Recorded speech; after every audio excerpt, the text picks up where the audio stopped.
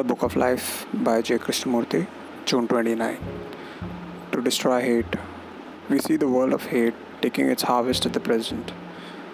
This world of hate has been curated by our fathers and their forefathers and by us.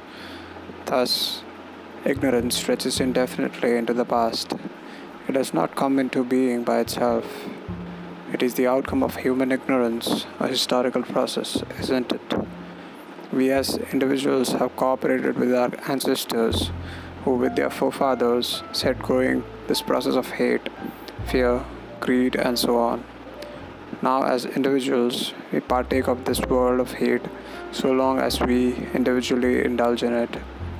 The world then is an extension of yourself. If you as an individual desire to destroy hate, then you as an individual must cease hating. To destroy hate, you must dissociate yourself from hate in all its gross and subtle forms.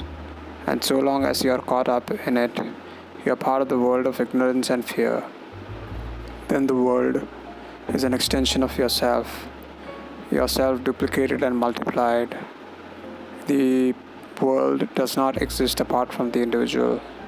It may exist as an idea, as a state, as a social organization. But to carry out that idea, to make that social or religious organization function, there must be the individual.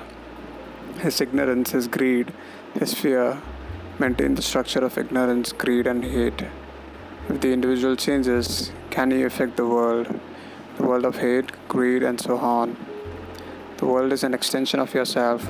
So long as you are thoughtless, caught up in ignorance, hate, greed, but you are earnest, thoughtful and aware, there's not only a dissociation from the ugly causes that create pain and sorrow, but also in that understanding there is a completeness, a wholeness.